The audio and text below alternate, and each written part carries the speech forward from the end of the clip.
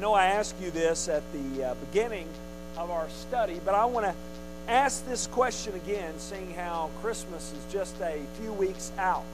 How many of you all are getting into the Christmas spirit? Raise your hand. All right, wow, quite a few. That's awesome. All right. You know, it's funny how you have different responses when you ask this question, depending upon who you ask.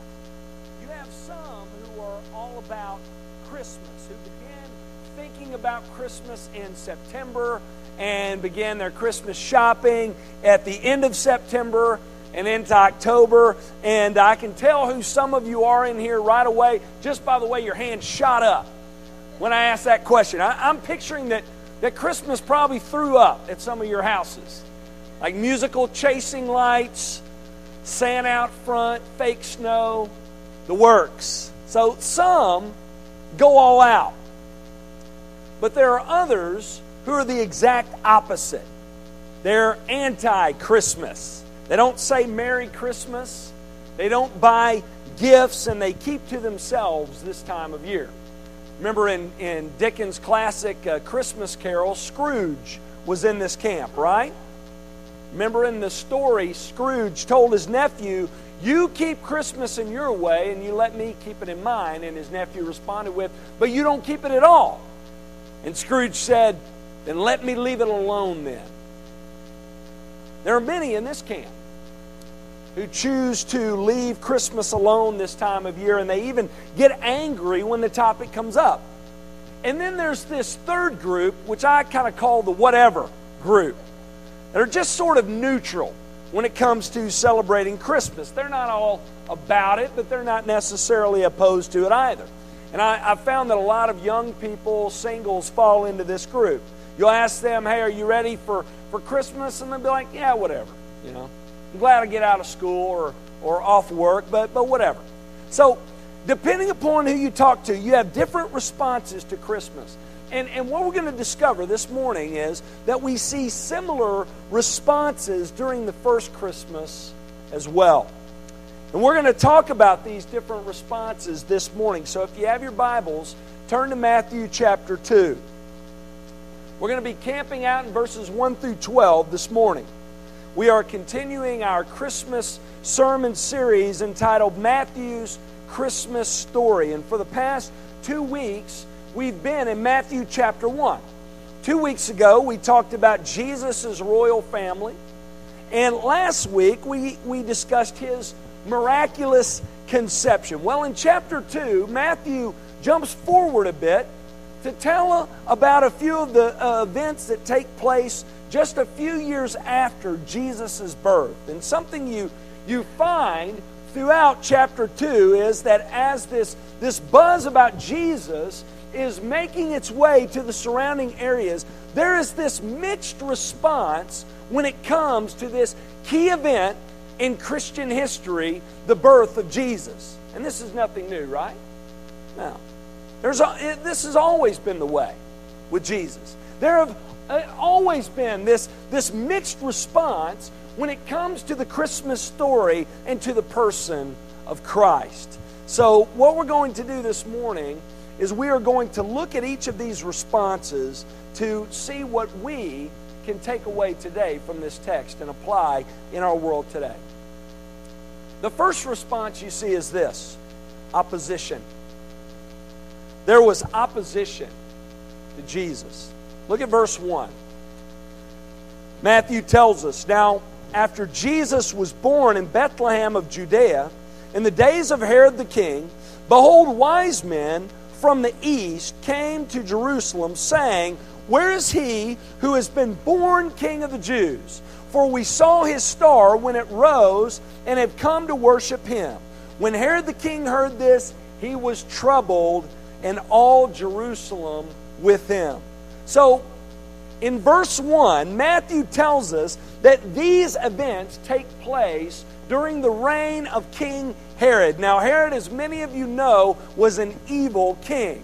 And we don't just learn that from this story, though we do, but we learn it from historical sources as well. History tells us that Herod was evil. He was a wicked ruler. Here's how evil Herod was. Sources tell us that he was known for having killed one of his wives and two of his sons because he was suspicious of them. Because he believed that they were trying to take his throne. So his paranoia and his obsession with power led to him killing one of his wives and two of his kids. Caesar Augustus said of Herod, it's better to be one of Herod's pigs than one of his sons. Meaning it's easier to survive in the household of Herod if you're one of his pigs rather than being one of his own children. This is how wicked he was. And the reason why is because he valued and loved his throne more than anything else. This was his number one priority, his first love, his kingship and his power. And he didn't think twice about taking out anyone, no matter who they were, if they were a threat to his rule. Now here's what's interesting about Herod. Though Herod at the time was functioning as king of the Jews, he himself was not a Jew. Herod was not a descendant of Jacob, he was a descendant of Esau. Herod was an Edomite, yet he was appointed by Roman government to rule over the Jews. So Herod is the king of Israel in title, but he himself is not a Jew. He was not in the royal line. And that point is very important in our story for today. Look at verse 2 again. Notice that when the Magi come and ask about Jesus, they ask, where is the one who is born King of the Jews? You see that word born? That's key. Again, Herod was not born King of the Jews. He was appointed by Rome. And here come these wise men from the east, and they're asking, where's the one who's been born King of the Jews? So picture this. You have this appointed king of the Jews who is not even Jewish, who loves his rule more than anything else. And then you have these group of men who come in and they say, hey Herod, where's the true king? We've heard that there has been someone who has been born King of the Jews. Now, how do you think that sat with Herod? Who loved his throne more than life itself. Who loved it so much that he killed one of his wives and two of his sons to keep it. How do you think Herod is going to respond to these foreigners who come in and say, hey, we've heard rumors and we have received word that there is one who has been born King of the Jews? How do you think he's going to take that news? Not very well, right? He's the king, and it's his throne, and he's not okay with the baby born that they're going to call King of the Jews. So what he does in response to this news is Herod devises a wicked plan. Matthew tells us of this plan later on in this chapter, and we'll discuss that in just a moment. But before we do, skip down to verse 7. Look at verse 7. Matthew says, then Herod summoned the wise men secretly and ascertained from them what time the star had appeared. And he sent them to Bethlehem, saying, go and search diligently for the child, and when you have found him, bring me word that I too may come and worship him. Now those of y'all that know the rest of the story know Herod has no plans of worshiping this baby, right? But the wise men didn't know that at the time. It's not until later in the story that Matthew tells us that these wise men were warned in a dream not to go back and report to Herod because he had evil intentions. Instead, they're told to go back home a different way, and that's what they do.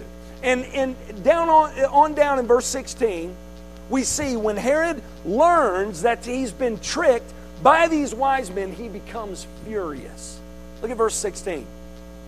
Then Herod, when he saw that he had been tricked by the wise men, became furious. And he sent and killed all the male children in Bethlehem and in all that region who were 2 years old or under, according to the time that he had ascertained from the wise men.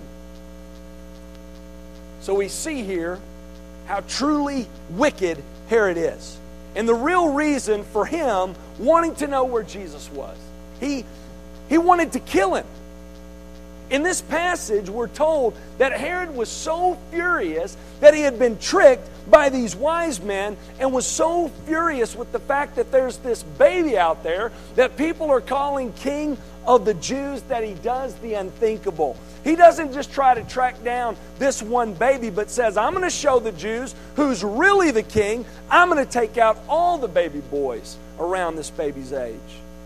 Parents, can you imagine living in that time period under his rule?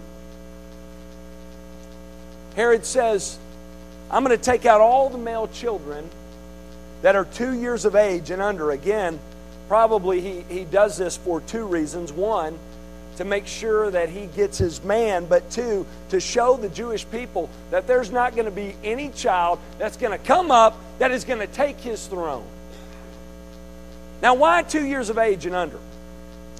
Notice at the end of verse 16, this was taken from the information that Herod had received from the wise men. So Matthew indicates to us that roughly 2 years has passed since the birth of Jesus. So Herod is going off of that information, and he is trying to locate and get rid of this child. So what we learn from Herod here in this story is he is strongly opposed to this baby. You know, something I was thinking about a few weeks ago, and you probably will think this is silly, but it did come to mind because it's Christmas time. You know, I was thinking, you know what? Herod was the first Scrooge, wasn't he? He was the first Grinch. Now, he was a lot worse than those two characters, but he was. He was the first to try and do away with Christmas. And like I said at the beginning, there are many like him today. Many Scrooges, many Grinches, many Herods out there opposed to Christmas today. This past week, I started thinking about real examples from our world, and what immediately came to mind were the Christmas wars that take place each and every year. There are stories we hear about each and every year at this time of year about people who are trying to remove Christ from Christmas. And one example I heard about happened a few years ago, and it's a story about a school that would not allow their students in the school play to sing, "We Wish You a Merry Christmas." So they changed the words. I don't know why they did that and didn't just sing another song, but they did. So they changed the words from "We Wish You a Merry Christmas" to "We Wish You a Swinging Holiday." Sounds pretty lame, doesn't it? Not very catchy, right? And that's just a silly example, but you get the point, right? There are many today who are opposed to Christmas. Why is that? What offends people? What angers people at this time of year? I think one of the main reasons that many are opposed to Christmas today is for the same reason that Herod was opposed to it 2,000 years ago. Why was Herod opposed to this story and to Jesus? Why was he opposed to this story of Jesus' miraculous conception and virgin birth? And why was he against this child who people said was born King of the Jews? Get this. It's because Jesus was a threat to Herod's throne. He was a threat to Herod's throne. Herod was the king. And he wanted things to stay that way. He didn't like anyone who was going to come along and was going to threaten his rule, which is why he was opposed to Jesus. And guess what? That's the same reason why many in our world are opposed to him as well. Back in the 80s, there was a band called Tears for Fears. They sang a popular song. I know y'all are thinking of it right now. Everybody wants to rule the world. And though I think that's a bit extreme, I think deep down there's a lot of truth to that title, right? I think deep down many of us are like that in that we want to be the ruler at least over our own world. Am I right? I think deep down, if we're honest, we would admit we want to be the king of our life. We want to be our own authority. Many don't like the idea of someone else coming in and taking their rule away. which is why many are opposed to Jesus. Because when Jesus comes, He comes as the King. Scripture is clear. There's only one of two ways to take Jesus. Now, many try to take Him in other ways. They look to Him as sort of this Tony Robbins, self-help, make my life better Jesus. And they want to live their own way, but have Jesus too. They're self-help Tony Robbins guy. But that's not scriptural. Scripture says there's one of two ways to take Jesus. You either worship Him and follow Him and serve Him as the King, or you reject Him.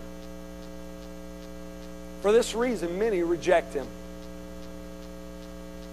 And that's what we have here in Matthew 2. So there was opposition to Jesus. Second response to Jesus is found in Matthew 2 as well, and that is indifference. There was indifference to Jesus. In this passage, Matthew shows us that there was also a group of people who were unresponsive, uninterested, and indifferent to Jesus. And get this is the religious folks. The religious leaders, the priests, the teachers, the scribes. Isn't that interesting? Think about what happens here. You have these wise men who travel first to Jerusalem. They don't go directly to Bethlehem. They go to Jerusalem first. And they go to Herod and they say, hey, we have heard about a baby who's been born King of the Jews. Can you tell us about him? Can you tell us where he is? Well, Herod doesn't know, but he wants to know, right?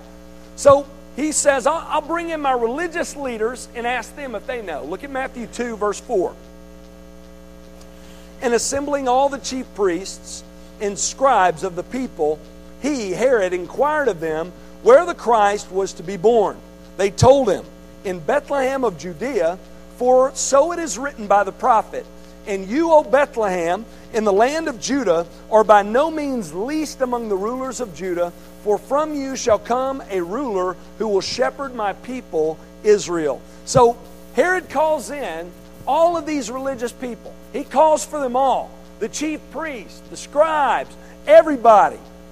And he asks them what they know about this king who is to be born King of the Jews. And notice the answer they give. They quote Micah chapter 5 that says that he is to be born in Bethlehem, the land of Judah. And they state the fact that this person who is to come is to be ruler and shepherd over God's people. Notice this. This is very interesting here. These religious people knew where Jesus was to be born. They knew the town. Verse 6, it was in Bethlehem. The religious leaders, they knew God's word. They were aware of the fact that there was to be a special baby to come and be born in Bethlehem. And guess how far Bethlehem is from Jerusalem? About 6 miles. 6 miles away. Not that far, right? And you have to think that after 2 years since Jesus' birth, they had to have heard rumors that started with the shepherds about the fulfillment of Micah 5, being just 6 miles away. And yet here they are hanging out in Jerusalem, completely indifferent to the goings-on in Bethlehem, sharing with this evil king about the prophecy of the birthplace of the Messiah. You have this incredible event that has taken place that shepherds and others have witnessed and have shared throughout the land. And you have these religious leaders sitting in Jerusalem 6 miles away doing nothing. Absolutely nothing. Indifferent about the news. They were probably well aware of the stories and the rumors going around about this baby that was in Bethlehem, and yet they're completely indifferent. Let me show you where I see this in the text. Look at verse 3. Matthew says, when Herod the king heard this, the news about Jesus that is, he was troubled, and all Jerusalem with him. Again, keep in mind what's happening here. These wise men have come from the east, and they come to Herod and they say, Herod, we hear that there's been someone who has been born King of the Jews. And when Herod heard this, he was troubled. And then notice at the end of verse 3, all of Jerusalem was troubled with them. Now, why would all of Jerusalem be troubled by this news? It's understandable why Herod was, right? We've already talked about that. But why all of Jerusalem? Here's why I think. Because I think Herod was like mama. Let me explain what I mean. You heard the saying, if mom ain't happy, what? Ain't nobody happy. I think Herod was like mama. If Herod ain't happy, ain't nobody happy. If Herod's troubled, so are we. That was the Jews' mentality. Because Herod was such a wicked king. If he was troubled, they were going to pay the price for it. And they ended up paying the price for it, didn't they? No, they didn't want Herod to be unhappy. They wanted him happy so that their boat wouldn't get rocked. They didn't want anything too radical to occur. Instead, they wanted Herod to remain happy. Think about that. God was sending them a deliverer. He was sending the Jews a king, and you have these religious leaders sitting in Jerusalem telling Herod whatever he wanted to know, trying not to rock the boat.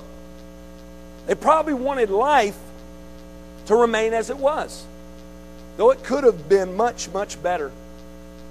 They would have rather had Herod happy and be a bit oppressed than to have someone new come along and life as they know it disrupted.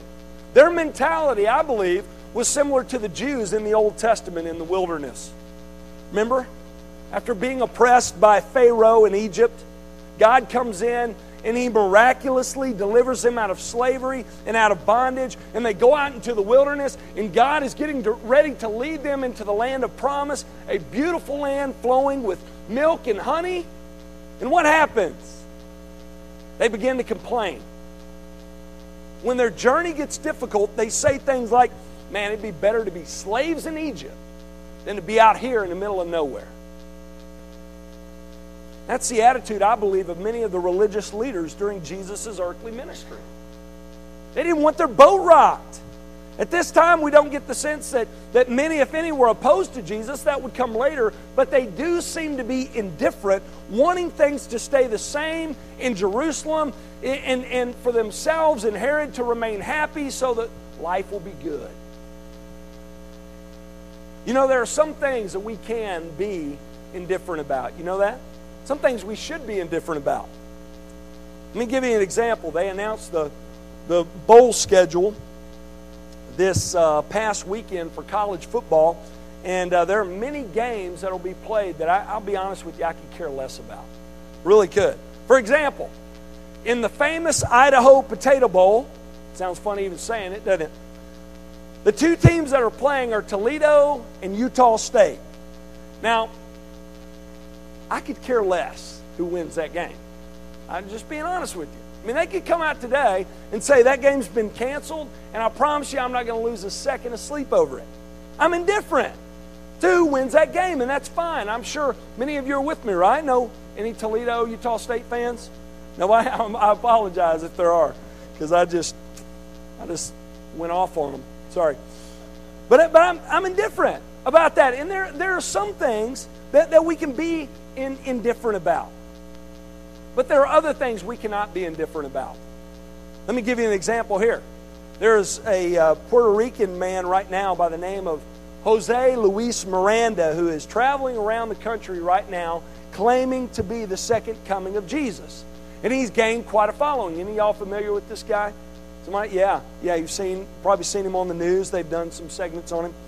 Now, if you were to stop me after church and say, hey, Graham, what are your thoughts on Jose Luis Miranda? What are your thoughts on that guy? How do you think I'm going to respond? What if I said to you, you know what, I don't really have an issue with what he's doing, and whether people want to follow him or not, it doesn't make any difference to me. What if I said that? You look at me like I was crazy, right? I mean, how can anyone say that they're neutral to a guy like that? I mean, the claims that he's making, they're just too radical to leave you neutral. You can't come away from his story and say, you know what, I'm just sort of indifferent about the guy. You can't. And in the exact same way, you cannot come away from the Christmas story and from a person like Jesus and say that. You cannot come away from this story and come away from reading about the claims that others made about Christ and that Christ made about Himself and say, I'm just indifferent. He claimed to be God, the Savior of the world. You can't come away from a guy like that and just say, whatever, I'm indifferent. Remember the song by the Doobie Brothers? I bet you never thought you'd hear them come up in a sermon either. Doobie Brothers, Jesus is just all right. Remember that song? You can't have that kind of response to Jesus. His life and His teachings are just too extreme. They're too radical to leave one in a state of indifference.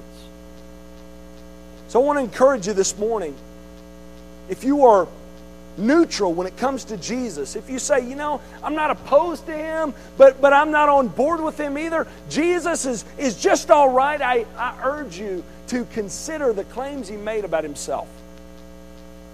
And I encourage you to respond to Him in faith. And know that Jesus Himself said that those who are neutral are against Him. The Scriptures are clear that the Lord is just as much opposed to people who are indifferent toward Him as He is to people who are opposed to Him. Jesus said, if you're not with me, you're against me.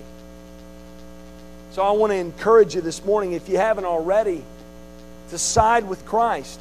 Don't stand against Him by remaining neutral toward Him, but instead place your trust and your faith in Him and in Him alone for salvation. Well, we've seen two responses to Jesus. We've seen opposition. We've seen neutrality toward Him. But there's a third response that we see here in this text, and it's the response of worship. There was worship of Jesus. There were some who worshiped the child in the manger. This was the response of the wise men. They responded to the birth of Christ with worship. Now, who were these wise men? Some of your translations refer to them as magi, while others refer to them as wise men. The Greek word used is magoi, which actually can mean a number of different things. It can mean magicians and astrologers. It can just refer to men of high intelligence. And it can also refer to men of great influence, which is why some thought that they were kings, because men of great influence, kings. But the truth is, we don't know for sure. We really don't. That's a mystery. But we do know that they were men of high education, which is why they were called wise men. And they're the ones who really stir this thing up. In verse 1, we are told that they come from the east. Now, people don't know exactly where. Some believe it to be Persia. Others believe them to be Babylonian. We don't really know. And tradition also says that there were three, because there were three gifts given, gold, frankincense, and myrrh. But we don't know that either. I mean, we know that there was more than one, but there could have been as many as 10. We don't know. But here's the main point. Though those things are mysterious, what they do is obvious. And that's the main point. Notice their response. Look at Matthew 2, 9 through 12. Matthew tells us, after listening to the king, they went on their way, and behold, the star that they had seen, when it rose, went before them until it came to rest over the place where the child was.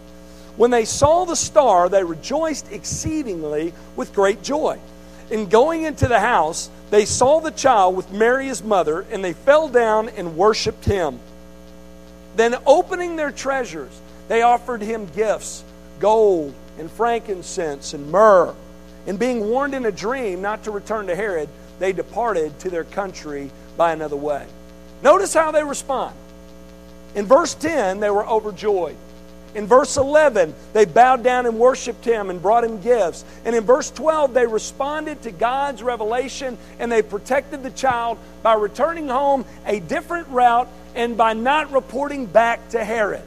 Notice again the response. They seek Him. They give to Him. They respond to Him. They worship Him. Listen, this is key. Here's the irony of this great story. The irony is this.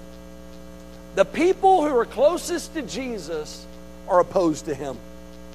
And the ones who are the furthest away are the ones who come to worship Him. See, the religious leaders in that day, they were very close to Jesus in terms of proximity and in terms of their beliefs. They were about 6 miles away, and they were Jewish. So they were very close to Jesus in this way. They, like Him, were descendants of Abraham. They, like Jesus, knew God's Word and claimed to be followers of the one true God. They were very close to Him in this way. Yet the irony is, you have these wise men who come from a world away in proximity, possibly 2 years' journey. And they're completely different from Him religiously, yet they're the ones who come and worship Jesus. There is a very clear and simple application to be made here. I'm confident each and every week who don't know Jesus. You're very close to Him in terms of proximity. Maybe you grew up hearing about Him in the home and in the church, and you've continued to attend church into your teens and into your adult life. Maybe you're close to Him in terms of your beliefs. Maybe you grew up hearing the stories of the Bible, and you would say that you believe in the stories that are found in the Scriptures, but you've never made Jesus Lord of your life. You've never come to the point in your life where you've turned over the reins of your life. You've never transferred your trust from self to Savior. If that's you here this morning, I have a very simple, clear, and true word from you from the Word of God. And it may be hard to hear, but I have to say it. Close won't cut it. Close won't cut it. You can't just be close to Jesus in terms of proximity and beliefs. You have to be one with Him through faith. That's key. That's key. So the question I'll leave you with this morning is this: where are you in relation to Jesus? What's your response to Him? Are you cold toward Him? Are you opposed to Him like Herod? Or are you like the religious leaders of Jesus' day who were close in proximity and close religiously, but a world away spiritually because they were indifferent toward Him and unwilling to make Him Lord? Or is your response like that of the wise men who said, you know, I'm willing to do whatever it takes to see this child. I'm willing to travel 2 years. I'm willing to take all that I have to give to Him. My desire is to come before Him and bow before Him and worship Him, and I'm ready to risk my life to serve Him. Who are you in this story? The good news in this story is that it doesn't matter how close or how far away you are from Jesus, you can come to Him. You can come to Him. And I urge you today, if you have not, to respond to Him. Respond like the wise men. Come to Jesus. Place your trust in Him. Lay everything you have before Him and follow Him. Let's pray.